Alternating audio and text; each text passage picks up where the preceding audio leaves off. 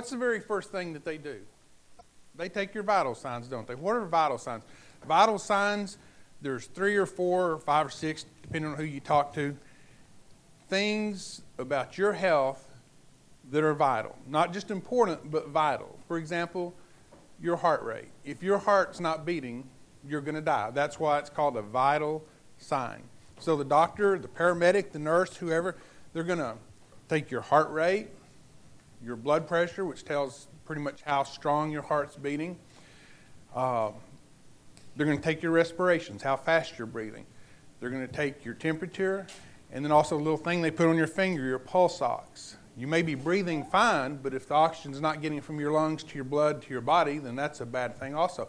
So if you remember that little pulse ox, it'll usually tell your heart rate, and it'll tell what percentage of your red blood cells are carrying oxygen to your body. So it'll be like 95, 96, 97, 98%, which is normal.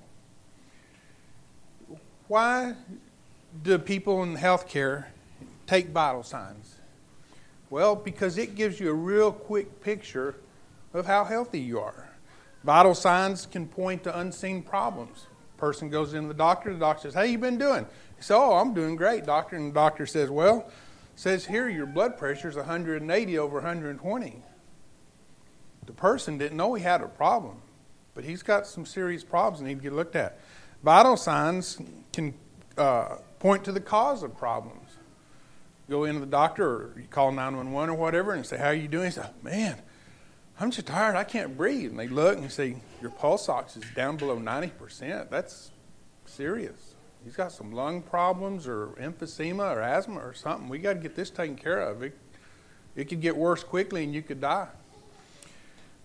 And then also, vital signs can just help you assess the general physical health of the person. You go in and, the normal heart rate is like between 60 and 80. Blood pressure, 120 over 80 is good. Respiration, 16 to, or 8, maybe 18 to 21. Of course, temperature, 98.6. You go in and everything's normal. And you may have cancer, but so far, overall, you're good until we do some more tests. You go in and your heart rate is 110. Your pulse ox is on the low side. Your blood pressure is high. Your respirations are too fast. Doctor or paramedic said, there's something going on here. We need to find out what the problem is. And I don't want to talk about medicine today, but what I want to talk about is the vital signs for being a Christian. Now, we all look pretty nice today. Look at Jeremy. Look at his nice shirt. I like that shirt. Jeremy's lost weight. Jeremy looks really nice on the outside. All of us, most of us, look pretty nice on the outside. But just like the paramedic or the doctor can take our vital signs and go, something's going on. Sometimes there are things going on with us spiritually that either we're not aware of or we're not sure why things are wrong. And so the first thing they do is they're going to look at your vital signs. And then, of course, that'll lead maybe to some other tests that they need to run. So we want to look at the vital signs for being a Christian, for being a healthy Christian. First vital sign I want to look at is God's Word. Now, you think probably that I'm going to tell you that on a regular basis you need to go home and get a Bible out and a concordance, and you need to do your homework and open up the Bible and study. And I'm not going to tell you that. I think probably 99% of us would say that we don't study the Bible like we should. Doesn't matter if you're an elder, an evangelist, a speaker, a dad, a mom, whoever. There's probably not one person here that would say, I study God's Word like I should. And even if we doubled the amount of time or tripled, it probably still would not be enough. Just like none of us go to the gym as often as we should, none of us read God's Word. But there is something I do want to talk to us about. And that is, how important is God's Word to you? Now, there's a lot of things that are important to us that we may not can make time for, like going to the gym. There's just so many other things, but still, our health is important to us. We still try to walk for 30 minutes or cut down on carbs or something. How important is God's Word to us? When Jesus was tempted, one of the things he told Satan, he quoted from the Old Testament, he said, "Man shall not live by bread alone, but by every word that proceeds out of the mouth of God." Jesus was talking about two things. He said that we need food and water to be halfway healthy. That's just a necessity of life. But he also said for our spiritual health, we need the Word of God. So how important is the Word of God? How often during the week or during the day do we think about God's Word? We're driving down the road and you hear something on the radio. You hear something about politics or religion or somebody getting in trouble with the law or a politician maybe doing something he shouldn't. Do you analyze that in the light of God's Word? Do you think about what, maybe a politician gets caught in an affair? Do you relate that to what God says about marriage and men and women and being faithful and fornication? Your politics, whatever your politics are, do you relate it back to the Word of God? Or do you just simply listen to the politicians and listen to the news people and let them make your decision? Is the Word of God important to you? Everything you see around you and everything that happens and everything you hear, do you filter it through God's Word to see if it's right or wrong? You don't have to get the Bible. I mean, you have to know God's Word, but you don't have to get the Bible out and flip and look and everything. You can still think about God's Word and filter everything through God's Word to figure if it's right or wrong, if you should do it or if you shouldn't do it. How often does God's Word affect your life? Now, it's real easy here to be good Christians and be polite and everything, but you get to work in, I don't want to bash the fire department because I'm sure there's a lot of jobs like this. You can probably tell me about your job. But at the fire department, not only you get a bunch of guys around and the public's not around you, they're at the fire station, maybe there's no kids, there's no women. And not only did they talk about things that they shouldn't have talked about and tell jokes that they shouldn't talk about and do and say things, they actually condoned it. Here if I let a cuss word slip out while I was preaching, you go, "Wow, what was that?" And then afterwards, if we're talking and maybe I'm telling a joke and I let another cuss word slip out, you'd probably go, kind of let me know that you're not pleased with it. And if it happened a third time, you might say, "Hey, come here, we need to talk." Well, heck, at the fire department, they'd laugh about it. And the more you did it, the more they'd laugh and pat you on the back. And does the Word of God affect you? At work, when you're out fishing, golfing, whatever you do, and you're around non-Christians, does the Word of God ever affect you? There's jokes being told, and now you've got a good joke. Like I said earlier, do you filter it through God's Word and think, well, I really don't need to tell that? Does God's Word affect your language? Does it affect how we talk about people? I think it was Peter said, "Do not speak evil of the king." I may be getting two verses mixed up, but we're not supposed to just badmouth our leadership. Do we do that? Or does God's Word affect us? Well, maybe that's not the best thing to say. How important is God's Word to you? How often does it affect us? How often do we reference God's Word? In Deuteronomy chapter 11, verses 18 and 19, God says, "Therefore you," he's talking about the Old Testament here, but the same idea applies to us. He says, "Therefore you shall lay up these words of mine in your heart and in your soul." In other words, we don't have to get the book out to see what it says. We know. We've got it in here. "You shall lay up these words of mine in your heart and in your soul and bind them as a sign on your hand, and they shall be as frontlets between your eyes. You shall teach them to your children, speaking of them when you sit in your house, when you walk by the way," we might say now as you're driving down the road, "when you lie down and when you rise up. You shall write them on the doorpost of your house and on your gates, that your days and the days of your children may be multiplied in the land which the Lord swore." In other words, our lives should be permeated with God's Word. One of the vital signs I talked about was our O2 sat. Our blood needs to be saturated with oxygen to make sure there's enough oxygen in all the cells in our brain and everything works right. Our lives need to be saturated with God's Word. When we tell our kids, say, we punish our kids for lying or threaten them, say, "Don't lie." And they say, why? Do we say because it's a sin? Because God's not happy when we do that? Or do we just simply say, because I told you not to, I'm going to bust your hiney if you do that again? Or like this verse says, do we speak to them God's word?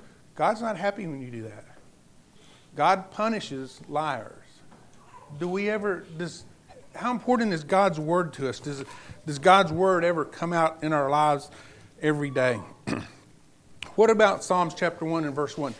Blessed is the man that walks not in the counsel of the ungodly. What's counsel? We've talked about that recently. Counsel is advice. We talk about legal counsel. Maybe you want to make a will, and you're not sure exactly how to do it. And so you get legal counsel. That's legal advice. You go to somebody that's a lawyer that knows how wills work and judges and courts and stuff, and they can help you word it so that your will says what you want, because they know more than you do about it. And you want to make sure it's done right, don't you? You get legal counsel. Now, we're talking here, Paul, I guess it was David said, blessed is the man that walks not in the counsel of ungodly. What does that mean? Walks not in the counsel. When the Bible talks about walk, it talks about living. Blessed is the man. What does blessed mean? Blessed means good things happen to you and around you. God's going to do good things for you. Blessed is the man who lives not by ungodly advice. So where do we get our advice? The guys at work? The teacher? Some guy we were on the radio? I told in a lesson recently, about years ago here in Dallas, I was listening to a radio station, and this woman had found two of her little kids in a compromising situation, and she called this DJ on the radio to find out what to do about her kids. Do we find out how to live our Christian lives from a DJ on a radio? Blessed is the man that walks not in the counsel of the ungodly. 2 Corinthians chapter 5 and verse 9 says, we walk by faith, not by sight. Like I said, when the Bible talks about walking, it talks about how we live. We live by faith. What is faith? Faith is belief mixed with trust. Not only did Noah believe in God, believe that he existed, but Noah believed that what God said would happen. And if Noah didn't do what God said, then the opposite would happen. So Noah built an ark. When we live by faith, that means we believe in God, we believe His Word, and we trust His Word. We trust that if we do what it says, then we will be blessed. We trust that if we ignore it, then bad things are going to happen to our lives. So who do you trust? Do you pick what you like from God's Word and then take a little bit of this and a little bit of that and mix it in with a little bit of this? Well, now you don't trust God, because you're not just following what He said. Now you're trusting yourself. Well, I'm smarter than God. I'm going to take a little bit of this and mix it in and a little bit of that. Do you trust God's Word? How important is it to you? Who do you go to for counsel? The guys at work? Your neighbor? Dr. Laura? DJ on the radio? Let me ask you a question. Now Dr. Laura's got some good advice, but just like what I'm saying now, you've got to filter it through God's Word and say, is this the truth? But the person that you go to for advice, whoever that might be, or people that you go to for advice, are they Christians? Do they believe in God? Do they trust God? It's whoever you're getting advice from, are they telling you God's Word, or are they telling you their opinion? Because on Judgment Day, it's going to be God that judges us, not our co-workers, not our mom, not our dad, not Dr. Laura. God's going to be judging us. So who do you go to for advice? Are they Christians? Or are they even concerned that you go to heaven? Blessed is the man that walks not in the counsel of the ungodly, and the opposite is true. If you start trusting the wrong people, the wrong advice, the wrong books, what's the opposite of being blessed? You're going to have a lot of problems. How important is God's Word to you? A second vital sign is worship services. Now you're probably thinking, well, he's going to quote Hebrews 10:25 to me and beat me over the head for not attending all the worship services. Well, I am going to read Hebrews 10:25, but I'm not going to beat you over the head with it. But let's start in Hebrews chapter 10 and verse 23. He says, "Let us hold fast the confession of our hope without wavering, for he who promised is faithful. And let us consider one another in order to stir up to love and good works." So what he says here is we've decided that we want to be Christians. Now that you've decided you want to be a Christian, hold tight to that. Don't waver from that. And you need to help your fellow Christians to be good Christians. That's what he says. Let us consider one another in order to stir up to love and good works. Not forsaking the assembling of ourselves together as a manner of some is, but exhorting one another, and so much the more as you see the day approaching. One of the big reasons that we come here is for each other. Did you know that you can stay home and sing songs and take communion? You can worship God just fine at home by yourself. But one thing you cannot do at home by yourself is be around fellow Christians. Do you think when God said not forsaking the assembling of ourselves, do you think that if you don't show up to church on Sunday that God's going to have a bad week because you weren't there? God's not going to have a bad week. He doesn't need you. However, we need Him, and we also need each other. Well, I'll be honest with you. And I know that some of you are going to frown at me. Sometimes church is boring. And more often than not, I don't really want to be here. I don't feel good. I stayed up too late. I just don't want to be here. Sometimes the lesson is not very good. Now, I would be lying if I said, "Oh, you need to be at church. There's always good lessons." That you and I both know that's not true. Sometimes the singing is bad. But did you ever go to a funeral you didn't want to go to? Did you ever really go to a funeral that you enjoyed? I'd rather go see a movie. I'd rather go see Star Wars. Did you ever get up and go to work when you didn't feel like it? Did you ever go to your kid's school play that was kind of corny, not very good? Why do you go to a funeral when you don't really want to? Well, because you care about somebody. You care about the person that died, or you care about his family, or both. It's important that we take off work and go to that funeral. Why do you go to your kids' or your grandkids' school play? Because you love them. If you wanted to see a good play, you could go to Broadway and see a good play. You go to the school play because you love your little kid or your little grandkid. Why do you send your kids to school? Do they want to get up out of bed and go to school? Of course they don't want to go to school. But they need to learn, don't they? You know it's important. Why do you go to work? Well, it's just a necessity. You can't have a car and a house, and you can't feed your kids if you don't make money. Do you think maybe we could go to church because we love each other and we care about the people that are here? Do you think maybe we could go to church because we need to learn something? Do you think we could go to a worship assembly because, like a funeral, it's important and we care about someone that died for us? All through life, we do things we don't want to. Most of the time, we're doing things we don't want to. Most of the day. We look forward to getting home and being able to sit down and read or watch TV, doing what we want to. Most of the day, we have been doing things that we don't want to do.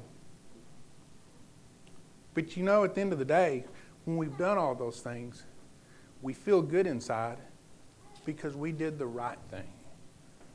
We can look back on our day and know that we did the right things, and we feel good about it. And when you come here, when you're around fellow Christians, you've done the right thing. Not to mention, of course, that we worship God. Y'all are not the audience. God is the audience. We are all doing this for Him now. Often, you being here for other people is more important maybe than what you'll even get out of the services, what you do for other people. One time there was a guy at church, and he came forward and he confessed some sins that he had and asked for forgiveness. And after church, there were 2 or 3 other men that came up to him and said, "You know, I struggle with the same thing." Now, I can get up here and read 1 Corinthians chapter 10 and verse 12. It says, there's no temptation that's taken you but such as common to man. But when you confess your sins, and a fellow Christian that you thought, like Jeremy, looks really nice and sharp on the outside, and he comes up and says, "I struggle with the same thing," how good do you think it makes that first guy feel? He goes, "I'm not the only one. I'm bad, but other people are like me too." How good does it feel for those people to hear him confess? They go, "I'm not the only one. If he can confess it and work on it and get over it, I can too." You coming to church may do more good for other people than what you even get out of it yourself. One of the vital signs for being a Christian is attending the worship services. And then the third thing is very closely related, and we've talked about it during the worship service part, and that's Christian fellowship. And you think, "Oh, great, now he's going to read 1 Corinthians 15:33. You're right. "Be not deceived. Evil company corrupts good habits." The old King James says evil communications corrupt good manners. What that means is if you hang around the wrong people, it's going to affect you. How many meals have you had in your life? Well, who knows? Did you ever eat one meal and go to the doctor and said, "Your health has just turned around overnight"? You don't have any idea how many meals you've eaten. And you eat a meal and some are good and some are all right. But you get through eating, you feel better because you're not hungry, but you don't notice any change. But stop and think, where would you be? No one of those meals was particularly special to you. And you say, "Man, my blood pressure went down." But you know that all of those meals were necessary to give you the health that you've got now. And being around Christians here at church and outside of church is necessary and got you where you are now. Although you might not remember any one conversation that just really turned your life around. We don't know how food works on our body, and we don't exactly know how our friendships work in our body, but it does. And Paul warns us, he says, "Be not deceived." One of my pool customers is a widow lady. Her husband died a few years ago. And the house that she bought, she moved to Sherman. It's all grown up and everything. And some guys came and knocked on the door, and she hired them to do the yard work, trim back the bushes and mow the grass. Well, it was about 11 o'clock, and so they took her money and worked for about an hour and didn't come back from lunch. She was deceived. She lost her money. Paul warns us about spiritual things.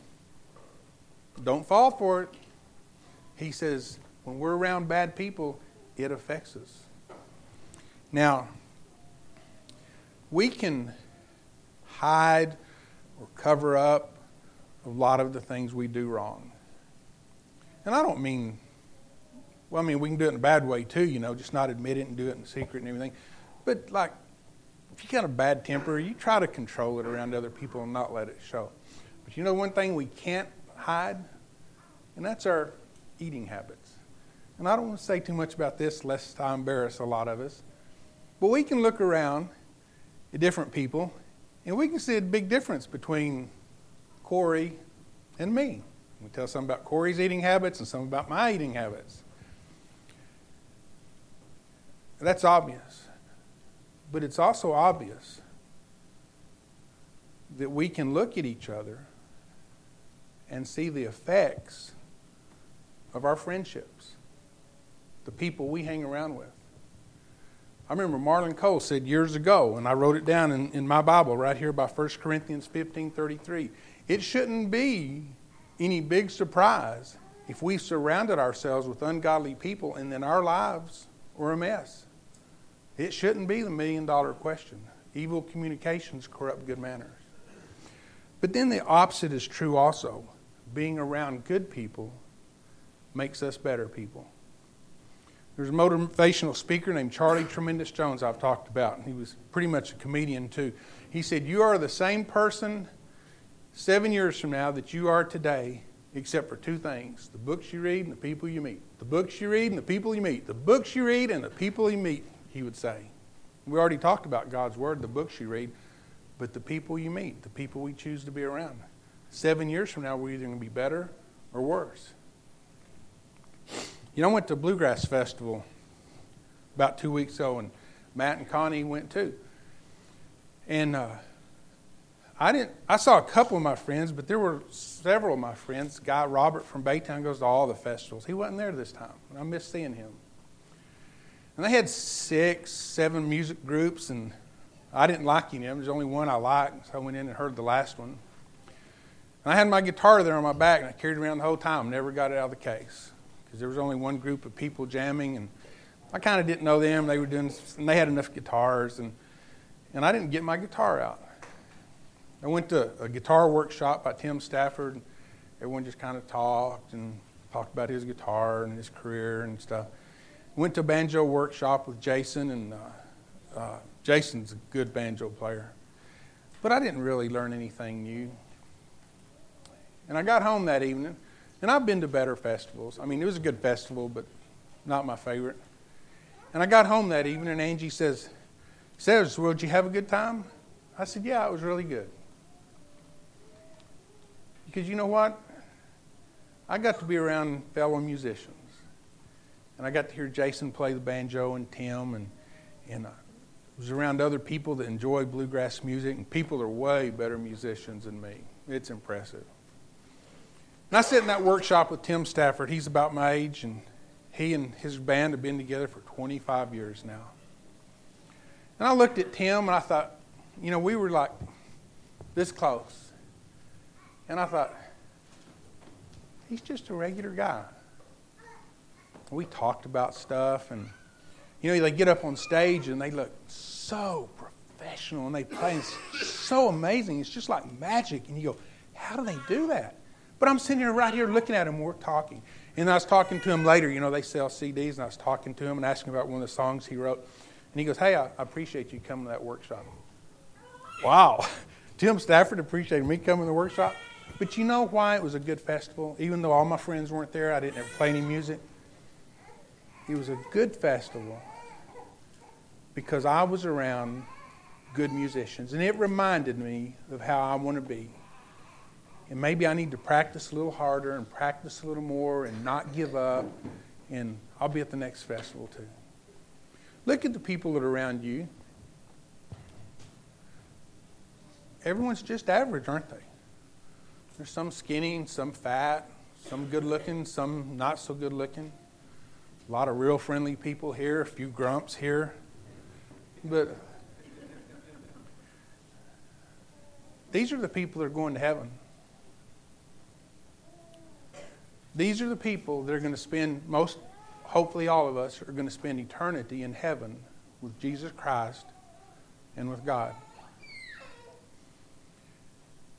And if you don't like being around these people, maybe you really don't want to go to heaven, because that's who we're going to be around. And we're going to be worshiping God for eternity. I don't know a lot of the details about heaven. I know it's going to be really good for us. But basically, heaven is just one long church service being around Christians. Of course, without any problems, without temptation of sin. If we don't like being around Christians, maybe we really don't want to be in heaven. But you say, no, I want to go to heaven. I don't want to go to hell. Well, maybe we need to start being around our fellow Christians and getting what we can out of that. And like Paul said in Hebrews, helping them, doing something to encourage them. Make sure that they don't fall when they're weak. The third vital sign is being around other Christians. But who do you like being around? Do you like being out with the guys on Saturday night and drinking? Do you like going to the the clubs and the honky-tonks and hooking up with people? Do you really? Now, you may have a good work environment. I've had some jobs that were good and some were bad. Say that you're in a bad, not too Christian a work environment. Do you really prefer being around those guys? One of the vital signs of a Christian is, who do you enjoy being around? As you grow as a Christian and mature, all of a sudden you'll start seeing some of the people you used to like, you don't like too much anymore. You're maturing and growing, and they're not. Sometimes they just act like a bunch of high school kids. Who do you like being around? And I'm not saying these things to step on your toes and make you mad at me, so I'm never coming back to hear them. But when we go to a doctor and he says, I'm really concerned your blood pressure is pretty high. Oh, I don't care. Well, now we shouldn't be surprised if a few weeks, a few months, a few years, we don't take our medicine, we have a heart attack or a stroke or something. That's why a doctor looks at your vital signs to give you a warning, say, hey, if you don't change, something's going to happen. And we should say, I think I'm going to make some changes. So that's the three vital signs of a Christian life. Is our worship services, how important the Word of God is to us, and how important fellow Christians are. When I went through paramedic school, you go through class for a while, and they teach you everything. And then after you've been in class, maybe halfway through class, you start doing what you call rotations. And one of the first things they do is they send you into the hospital. Of course, down where I was going, they sent us to Parkland. And we still didn't know a whole lot. And so we would work with the nurses in a certain area, and we would take vital signs. We would take the blood pressure, pulse, and everything, and we would write it down. And I tell you what, I was scared to death. I was so nervous. First, I didn't want to mess up. I was in a strange environment. And of course, Parkland, it's just like you being plucked here and being put on ER, on TV. Whoa! That's kind of what it was like. And so I was going around taking everyone's blood pressure, and I was so nervous. Of course, I was dealing with strangers, and I hadn't taken a lot of blood pressure. I was so nervous taking the blood pressure and measuring the pulse and everything.